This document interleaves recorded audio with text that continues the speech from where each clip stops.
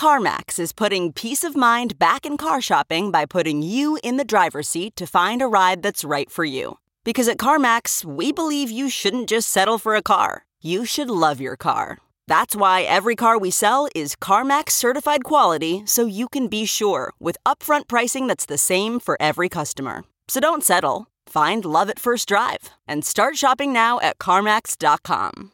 CarMax, the way car buying should be.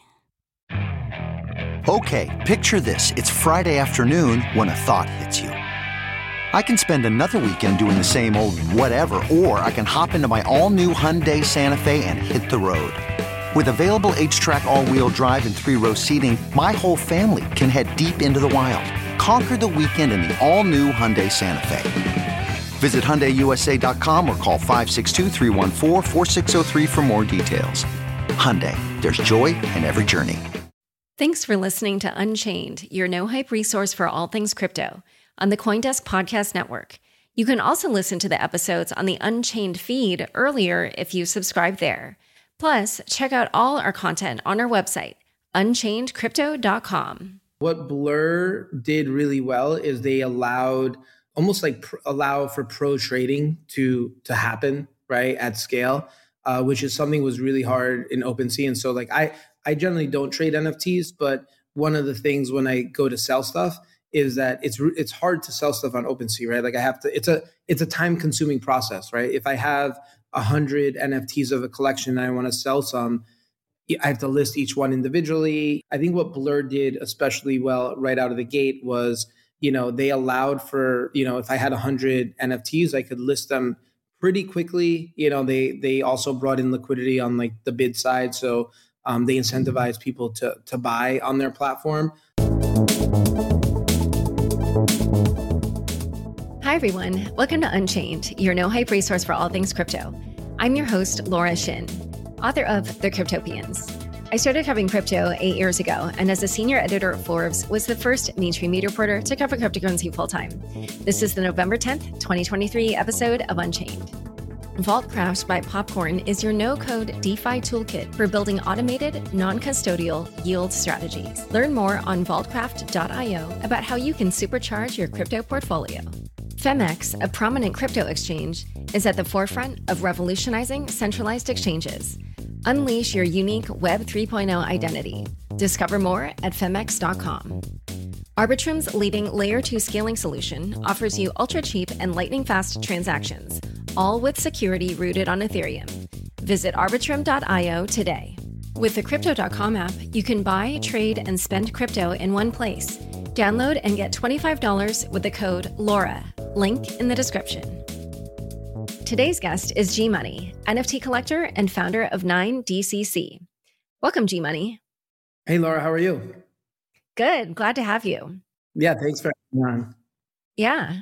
Last week, OpenSea announced that it had laid off half of its staff. So it was a stunning move for what had long been the leading NFT platform for most of NFT history, especially since this was not OpenSea's first round of layoffs in this bear market. What do you think happened there? Why has OpenSea stumbled so hard? To be perfectly honest, I don't really know what's been happening internally. I can only talk about what I've seen from as an external market participant.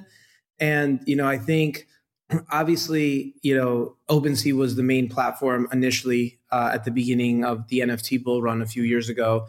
And I think what ended up happening was they just weren't iterating fast enough, right? There were, I think, a lot of things that people in the marketplace wanted, and they had this lead with, a huge amount of volume, percentage of the volume. And they kind of maybe felt that they could kind of rest on their laurels a little bit, because I think something that we've seen with other platforms, especially in Web 2, is that once you have like kind of like that lead, you have to really mess up in order to blow that lead. But I think in the NFT market, just because also the space is just so early, if somebody came along that was iterating faster, that was able to give people the features that they wanted, I think, and that's kind of what we saw with OpenSea's competitors, and that's what led to the degradation of market share. Yeah, so about a year ago, Blur pulled off a stunning upset. It toppled OpenSea, which was really quite remarkable. And so it seems like you're kind of hinting that that was part of the reason. So in a way, are you saying like these layoffs are a delayed response to that? I mean, I think it's a combination of that as well as the NFT market has been abysmal, right? Like we're having this conversation right now on Thursday, and I think just this week is the first time we've probably seen signs of life, not just in the NFT market, but probably in crypto in general over the last probably 10 to 14 days. And I think they were probably trying to hold off the inevitable for as long as possible. But I don't think the market just didn't turn as fast as they would have wanted to. Yeah, so we'll talk more about the market in general in a minute, because you're right that it has been very abysmal. But I also wanted to ask you, because some people say that OpenSea's lack of a token versus Blur having a token was also a big driver in OpenSea's fall from grace. What are your thoughts on that? Yeah, I mean, I could definitely see that argument, right? Because Blur came out of nowhere. They did the two things that probably OpenSea wasn't doing really well, right? They were iterating very fast and they launched the token. And so I think because of that, they were able to kind of gain market share. Now, I don't think that would have led to them probably taking over. I don't know the exact numbers of what market share numbers are at this moment, but I know Blur has, come from non-existence, 13, 14 months ago to being probably the market leader at this point. Probably has to do with probably those two things. And I think we've seen that on the timeline over the last week where the layoffs got announced and then pretty much everybody is clamoring for an OpenSea token. Yeah, I think if I remember correctly, Blur is at about 65-ish% market share, and OpenSea is maybe about 25. And I did want to ask also, when you keep saying that other marketplaces iterated, like what are some of the features that caused people to leave OpenSea and go to some of the other platforms? So I think, what Blur did really well is they allowed almost like allow for pro trading to happen, right, at scale, which is something was really hard in OpenSea. And so like I generally don't trade NFTs, but one of the things when I go to sell stuff is that it's hard to sell stuff on OpenSea, right? Like I have to, it's a time consuming process, right? If I have 100 NFTs of a collection and I want to sell some, I have to list each one individually. It's a much more time consuming process. I think what Blur did especially well right out of the gate was, they allowed for, if I had 100 NFTs, I could list them pretty quickly. They also brought in liquidity on like the bid side. So they incentivized people to buy on their platform. So I think that the combination of those things, I think really allowed them to kind of like really steal that market share pretty quickly. And then the other issue where they differed a lot was on royalties. There was kind of a long battle over how that should be handled in the NFT world. And ultimately, OpenSea capitulated, and they also did not make royalties a priority for creators. What are your thoughts on what happened there? Yeah, I mean, I think that also probably, in all honesty, probably led to some of their decline in market share as well, because I think that if they had maintained creator royalties, they could have stood behind that tenet of we're here for creators and probably would have maintained more market share than they do now. But I think because we're in an environment where I think when you're a venture-backed startup and your number one KPI is probably market share, you're going to do anything to try to retain that. So it became a race to zero. I firmly believe that creator royalties should be honored, but obviously the marketplaces are from a different point of view because they have these different KPIs and different ways of what they need to show that they're investors. So I think OpenSea probably would have done better if they maintained the creator royalties, because I think Blur, the competition from Blur and other marketplaces as well, I don't think it was just Blur, that was a race to zero while maintaining their marketplace fees, to me didn't seem right. And so maybe they're also building for whatever the NFT marketplace is in the future and not necessarily what it is now.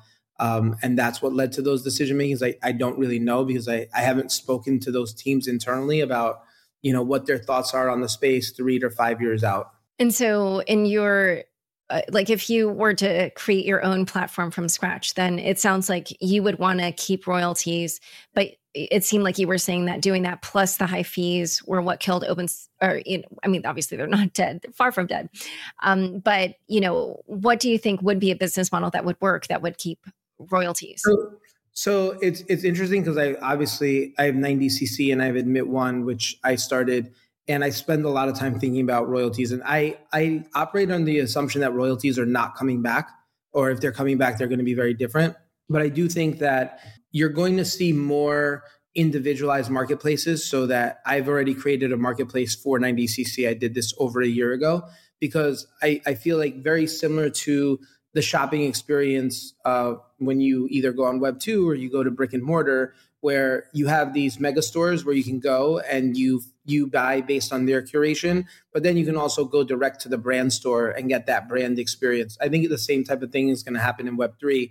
So on my 90cc marketplace, it obviously honors creator royalties, but I'm not going to, tell you can only trade 90cc assets on the 90cc marketplace, because it's fully sovereign and you own it, so you can trade it wherever you want. But I want to try to incentivize people, almost like lead with a carrot instead of a stick, in the sense that, maybe if you do pay royalties, you get perks, you get extra utilities, you get invites to special events that you don't get if you don't go to those, if you don't pay the royalties. And I think at the end of the day, royalties will always be a social contract. There's no way, even when they're hard coded, right? All you need to do is really just wrap the NFT in another NFT, and you can bypass royalties. So I don't think that hard coding it in is necessarily the right answer. But the key is, I think, probably trying to build a framework so that people are incentivized to pay royalties. And I'll use an example where it's not apples to apples, but let's say something like a high-end watch or a luxury car like a Ferrari or a Lamborghini, where you can be on that list to buy, the new car that comes out or the new watch that comes out. But if they find out that you flipped it, you're never buying a new car direct from the factory or watch ever again, right? Because you're kind of blacklisted because you violated the social contract, right? And so I think we'll probably see something along those lines develop over time. That's the framework I've been trying to build, is like, how do you incentivize people to want to pay it, right? Because in a bull market, it's much easier. When you're making money, it's easier to be like, all right, well, I'm going to pay the creator royalties.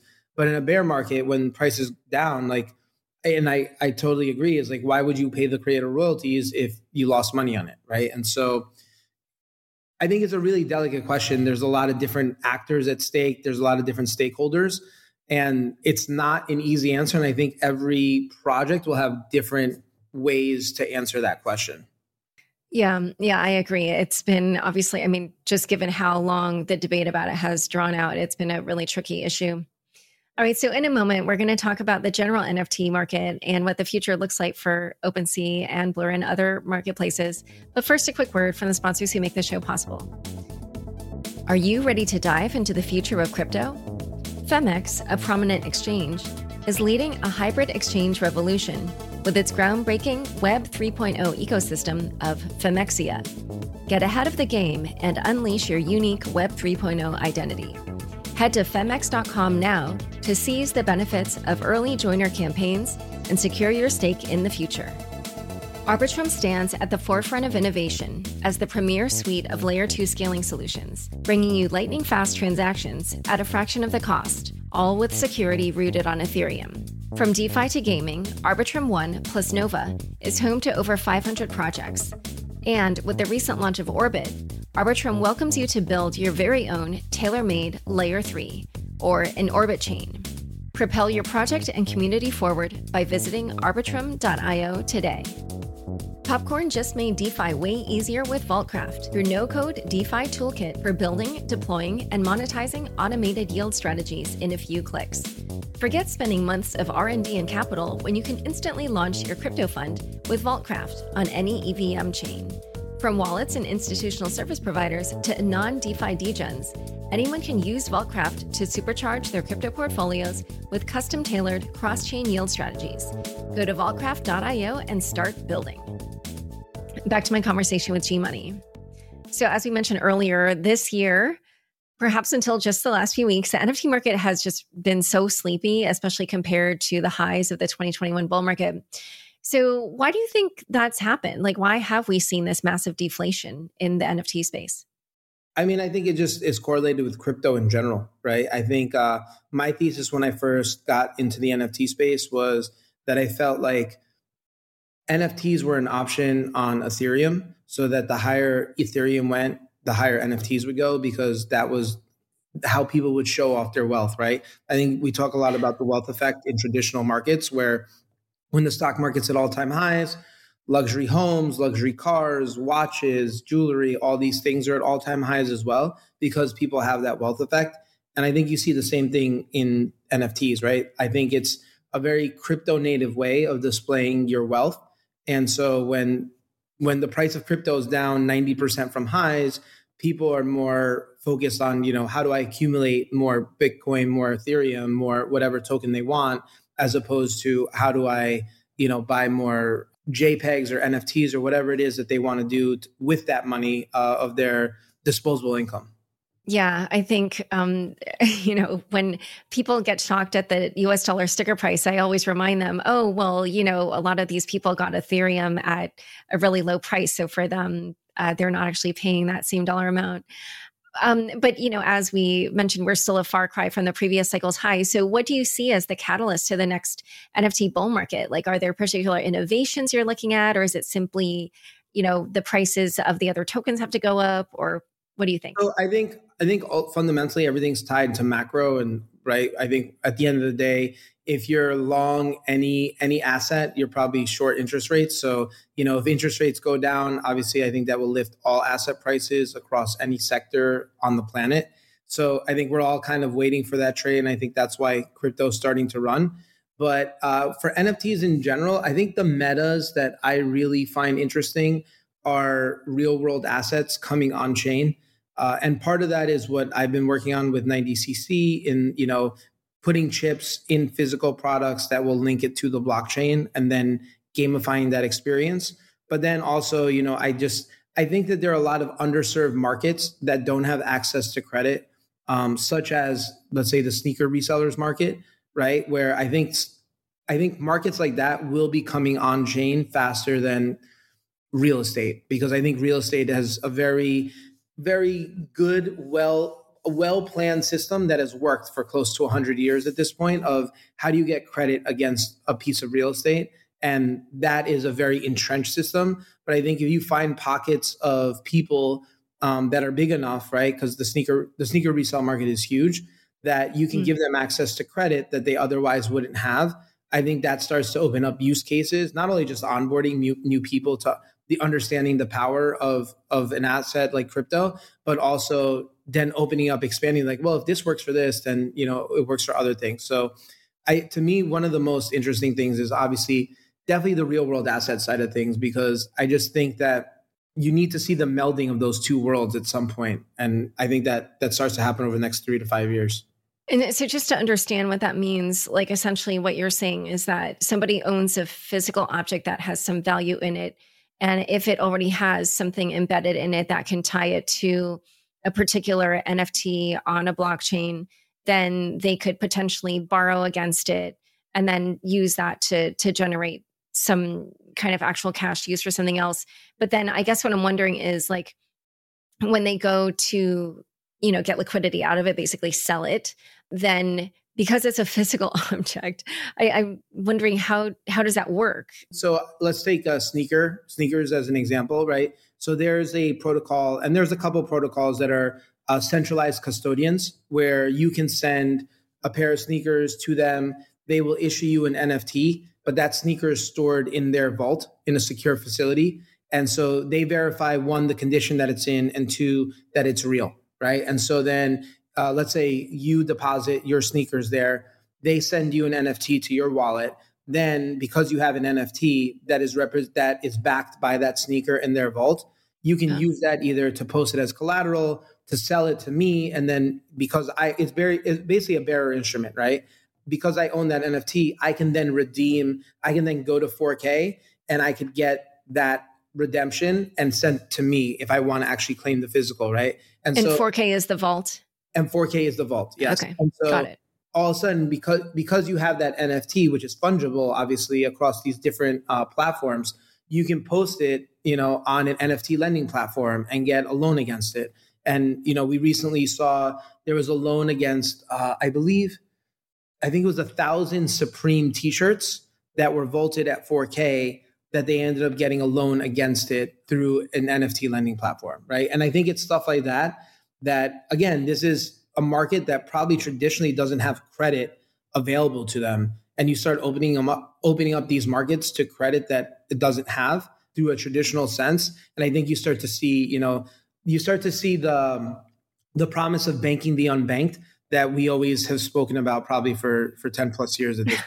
Well, I don't know if people buying like incredibly expensive sneakers are the unbanked, but Yeah, but giving them access to credit that they don't otherwise readily have, right? right. And I think that that's probably one of the key points there is there's no mature lending market in something like sneakers, watches, right? I'm sure handbags, I'm sure there's a market for them, but it's probably more localized. But creating a global version of that is probably where you start getting lower rates as well as higher values. Yeah, I mean, it's super interesting. I really like what you're talking about, but I do have to say, I wonder if that really will catalyze the next bull market, because to my mind, a bull market is when there's just a ton of liquidity, whereas I imagine just even the physical process of putting these chips inside of all these physical objects, it's going to take time. And so I don't know if that will, but we'll see. I mean, certainly you're right that the first company to kind of make that all work, they're going to get a lot of uptake, I would imagine. So, I mean, I guess I'm probably bullish on that because that's where I've been focusing a lot of my time. I know a lot of people speaking about, gaming, which I think has been something that people have been talking about for years. And it's going to be interesting. I'm not much of a gamer myself, so I can't really speak to what I've seen on the horizon, but I know a lot of people are excited about that as well. okay. Yeah. We'll probably see. I mean, multiple different areas will take off in different ways. One thing I did want to ask about the current state of the market is that it seems to me that Ethereum NFTs are kind of holding the leading position in terms of, value and interest. But I'm also hearing a lot about Solana NFTs. So what are you seeing in terms of the different chains when it comes to the NFT market? So admittedly, I spend most of my time on Ethereum. I probably have 99.9% of my assets on Ethereum. So I don't really know that much. I think probably, again, a function of what we were just talking about, Solana NFTs probably have a lot of chatter around them at the moment because Solana I think it's gone up like 4 or 5x in the last 60 days. So I think that it's probably a function of that wealth effect on that chain. But I'm always very open to other chains of what, where I start to hear some buzz and where I think things start to become compelling. But for the most part, up until this point, I've spent the majority of my time just focused on Ethereum because I think Ethereum has become a center of liquidity for a lot of things and not just NFTs, but also certain tranches of DeFi and what have you. And so I think that's going to be hard to displace, even though there are narratives that build up around other chains. All right. So circling back to OpenSea, you did mention that there are other platforms that have been releasing new features in a faster way. Devin Finzer, the CEO of OpenSea, released a tweet thread where he said, and this is where he announced the layoffs. He said, quote, "We're reorienting the team around OpenSea 2.0, a big upgrade to our product, including the underlying technology, reliability, speed, quality, and experience." So what do you think that will look like for OpenSea? Like if you were to advise them, are there certain features that you would recommend they add or certain, incentives they give to traders, or just what do you think could kind of give them a boost? I mean, honestly, probably the easiest thing for them to do is drop a token. I don't know if that's what they want to hear, but that's probably the easiest thing that they could do to probably boost not only sentiment around them, but then also probably bring some sort of volumes back onto their platform. But I just think they have an uphill battle to climb, just because of the decisions that they made in the past of, getting rid of creator royalties. And it was, honestly, it got to the point with not just OpenSea, but also Blur, where they were kind of going at each other to kind of, one would say something, and then the other marketplace would, counteract that announcement. That as a creator, as somebody that, is listed on these marketplaces, like, it's a full-time job to say, all right, like, how do you have to develop this contract in order for it to honor royalties on this platform, but not on this? And it became a huge cluster of confusion that I think probably doesn't benefit either of them. But I I wouldn't. I think I'd probably be able to give them better feedback if I saw the products that they were working on and then just give like certain things. I'm like, oh, I think this would be interesting.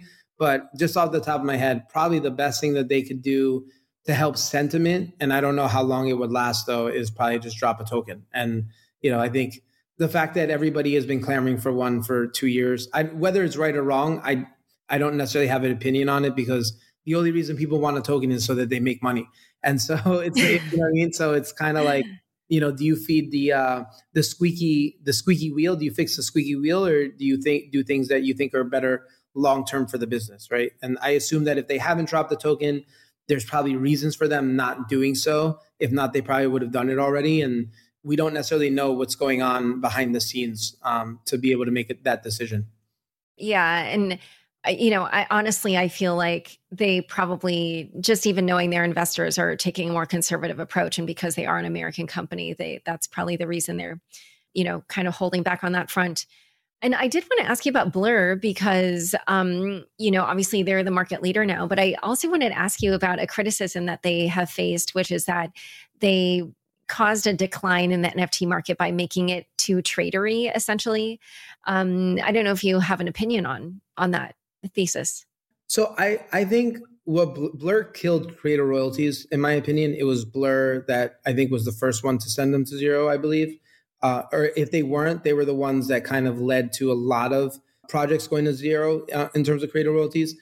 I don't know if I necessarily agree with the criticism that Blur caused price decline. I see where that is placed, but then also, I mean, I can also counteract that with, it made that decline happen slower, and it probably would happen faster because there was this fake liquidity because people were farming tokens, right? And so in order to get the tokens, you had to place bids close to offers, I believe. I don't know the exact math of what the equation was, but they kind of like had artificially high bids that people were able to sell into, that if those bids weren't there, the price decline might have happened more drastic. It might have been a much more drastic price decline. So I can see both sides to that coin. And, honestly, like as a trader in capital markets before coming into the space, that liquidity, it was subsidized liquidity, right? And so, when people were farming season 1 and season 2, they were placing bids on collections that might not have otherwise had those bids there. So I don't know if necessarily Blur is to blame for the price decline. The price decline very well could have been way worse if Blur wasn't subsidizing people to bid. But we don't know, right? And I don't think we'll ever know that answer. Yeah, and you're just saying that because of the overall price decline that we've seen, or the decline in the market generally, you're saying? Yeah, I just think the market declined in general, but how much more vicious would it have been if there wasn't incentive to put bids on there so close to the offers? So maybe instead of a project declining 80%, maybe it would have declined 95%, or instead of declining 90%, it would have declined 98%, right? I don't think we will really know, but I saw in certain moves and certain actions that there were people willing to buy and bid at a certain price because they were farming the token, that I don't know if they would have been there willing to buy at that price if they weren't, trying to partake in one of the season's airdrops. Right. Well, so since they are the market leader now, which by the way, I realize that the 65% number that I quoted before is from an article from June. It's obviously probably different now. I'm not sure what it is. But I wondered, since they are the market leader at this point, what do you think they need to kind of keep on their toes about, or just look out for, in order to retain their dominance? I mean, I think they probably will just keep iterating quickly, which is probably what led them to get to the position that they're in. I would love it if they took a different position on creator royalties, but from what I've seen, I think they ultimately have a different view of the NFT market of being more than just JPEGs. I think they're trying to position themselves as maybe a center of liquidity for all things, all non-fungible tokens, and not just pictures. And so, when I say that, I think of, bond issuances, credit, like all these type of things that trade on OTC banks, that they're probably going to try to go after that liquidity at some point. And if they're a market leader in having a lot of liquidity in terms of that, I could see them trying to go for that. And that again, I've never spoken to the team, so I don't necessarily know what their plan is, but I kind of think, like, from what I see, that seems to be to me the situation of what they're going towards. All right. Well, we will have to see how it all plays out. G Money, this has been a great conversation. Thank you so much for coming on Unchained. Thank you. Thank you for having me.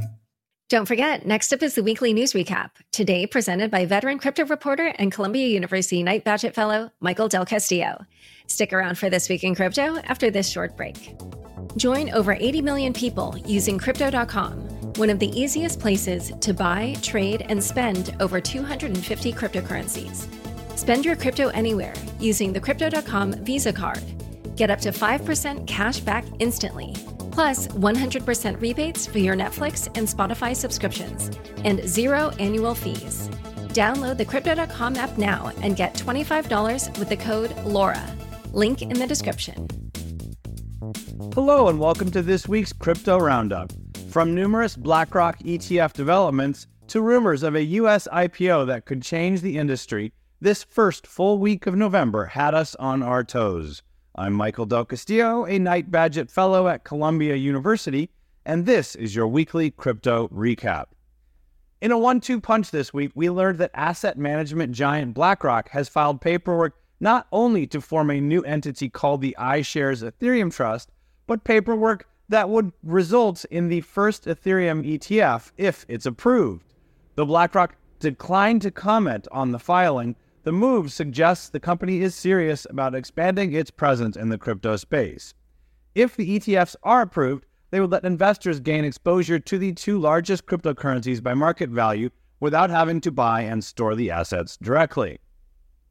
This week, a contentious dispute has emerged between market maker Wintermute and the Switzerland-based nonprofit Near Foundation, set up in 2019 to support the Near protocol, which has raised $500 million and created a cryptocurrency now valued at $1.4 billion. Wintermute's CEO, Evgeny Gavoy, has publicly accused the Near Foundation and development firm Aurora Labs of reneging on an $11 million redemption deal involving the USN stablecoin.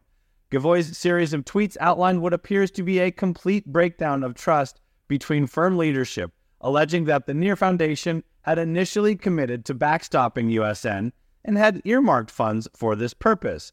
That means, despite public and private commitments, Wintermute has so far been unable to redeem USN for USDT on a one-to-one basis. After months of waiting, Gavoy alleges the Near Foundation's offer to redeem was reduced to a mere 20% of the original sum. Gavoy's public airing of grievances was apparently intended to gain public support. Gavoy said, quote, "By not making it public, we would effectively contribute to bad practices being tolerated and repeated," end quote. The Near cryptocurrency fell off a cliff on Thursday, dropping over 10% in less than 1 hour, reaching a recent low of $1.37.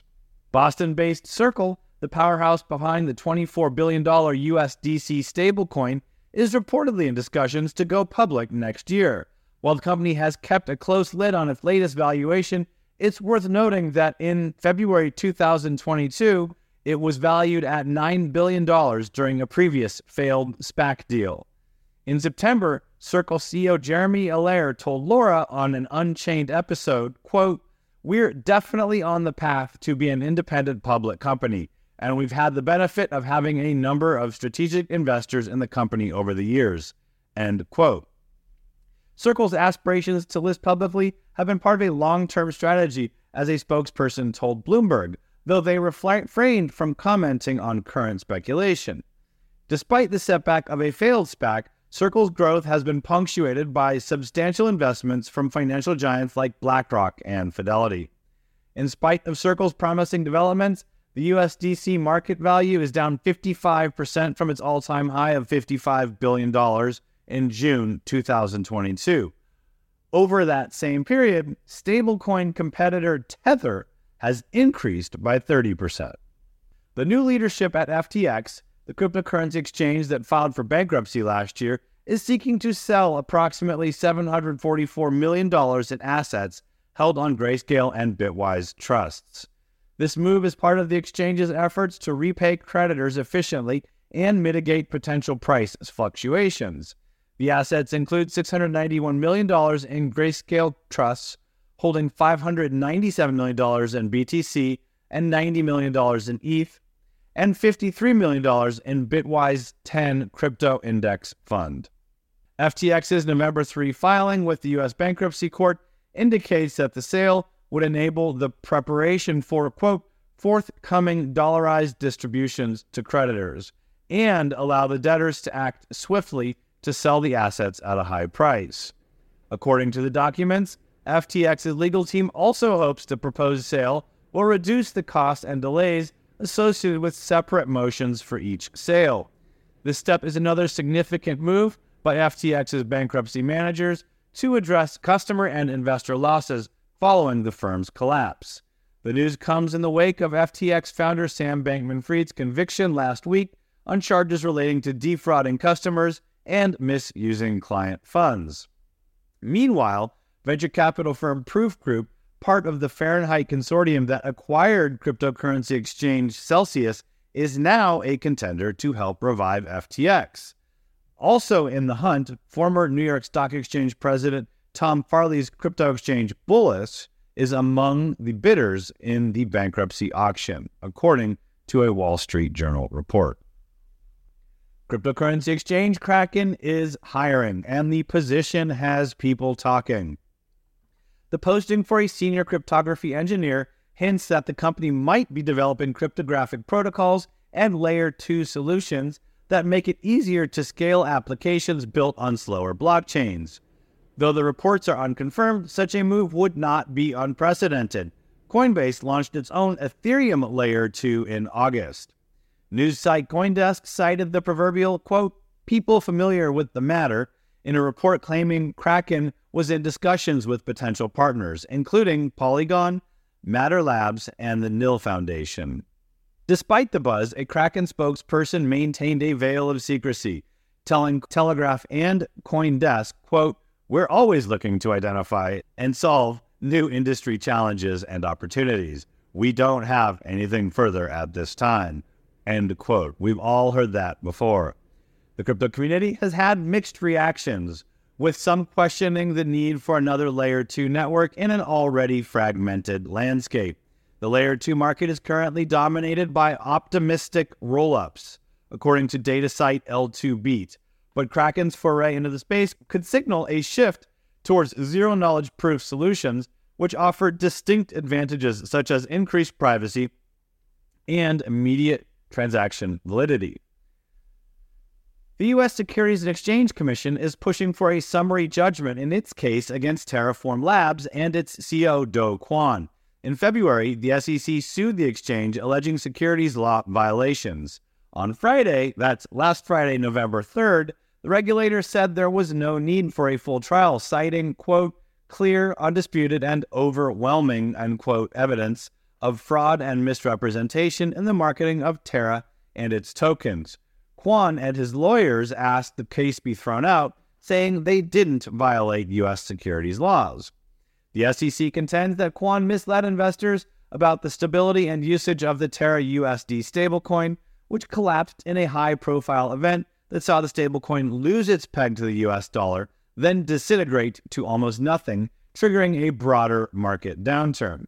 The SEC also challenges the unregistered public sale of Luna and Mir tokens, arguing that they were marketed as investments that would appreciate based on the company's efforts, a criteria in the Howey test for securities law. Also this week, Jump Crypto president Kanav Karia pleaded the fifth when asked about a deal with Do Kwon to help restore the UST stablecoin peg, fueling even more speculation about the case. Decentralized finance protocol Aava temporarily suspended several markets due to a reported issue with a feature across its platform over the weekend.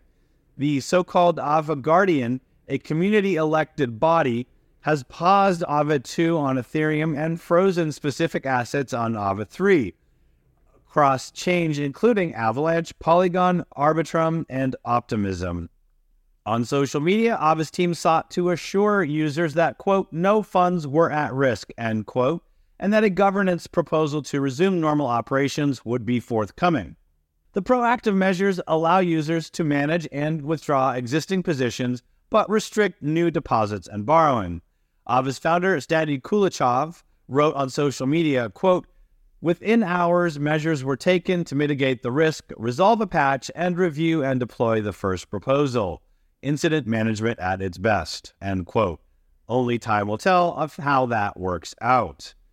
At the time of this recording, the details of the vulnerability had not been disclosed, supposedly to prevent potential exploitation, according to the post, especially considering the existence of multiple Ava forks. Each fork marks a potentially separate target using the vulnerability. Despite the operational pause, Ava's native token, Ava, remains stable at the market. A detailed postmortem is expected once the issue is fully resolved. This week, the cryptocurrency market witnessed a significant surge in the ORDI token linked to the Bitcoin Ordinals protocol, with a 77% increase in value following its listing on the Binance exchange on Tuesday. Trading at around $12, ORDI's rise underscores the growing interest in tokens that utilize the Bitcoin network beyond its traditional use. The Ordinals protocol, introduced in January, allows for the inscription of data such as text, images, and even audio or video onto Bitcoin's smallest denomination called the Satoshi, effectively bringing NFT-like fungibility to Bitcoin. Binance has categorized ORDI under its so-called seed tag, indicating the status as a supposedly innovative but highly risk asset due to its novelty and potential for volatility. Binance's team has cautioned investors about the risks, advising thorough research and risk management for those considering trading the token. In related news, KuCoin and Gate exchanges announced plans to list the meme coin Sats, built using the BRC20 standard for assets that rely on the Bitcoin blockchain. Moody's Analytics has reported that large-cap stablecoins, each with a market cap of over $10 billion, experienced a whopping 609 depegging events this year. However, that is in fact a slight decrease from 2022's even bigger total of 707. These depegs, defined as a fluctuation of more than 3% against their fiat peg in a single day, highlight the underlying volatility in the sector. Notable incidents include USDC's drop to 88 cents during the Silicon Valley Bank collapse and a 50% plunge of the real USD stablecoin. Moody's new digital asset monitor aims to predict depeg risks, tracking major stablecoins like Tether and USDC. And that's all. Thanks so much for joining us today. With daily podcasts, videos, and written updates, Unchained is your go-to source for all developments that could redefine the crypto landscape.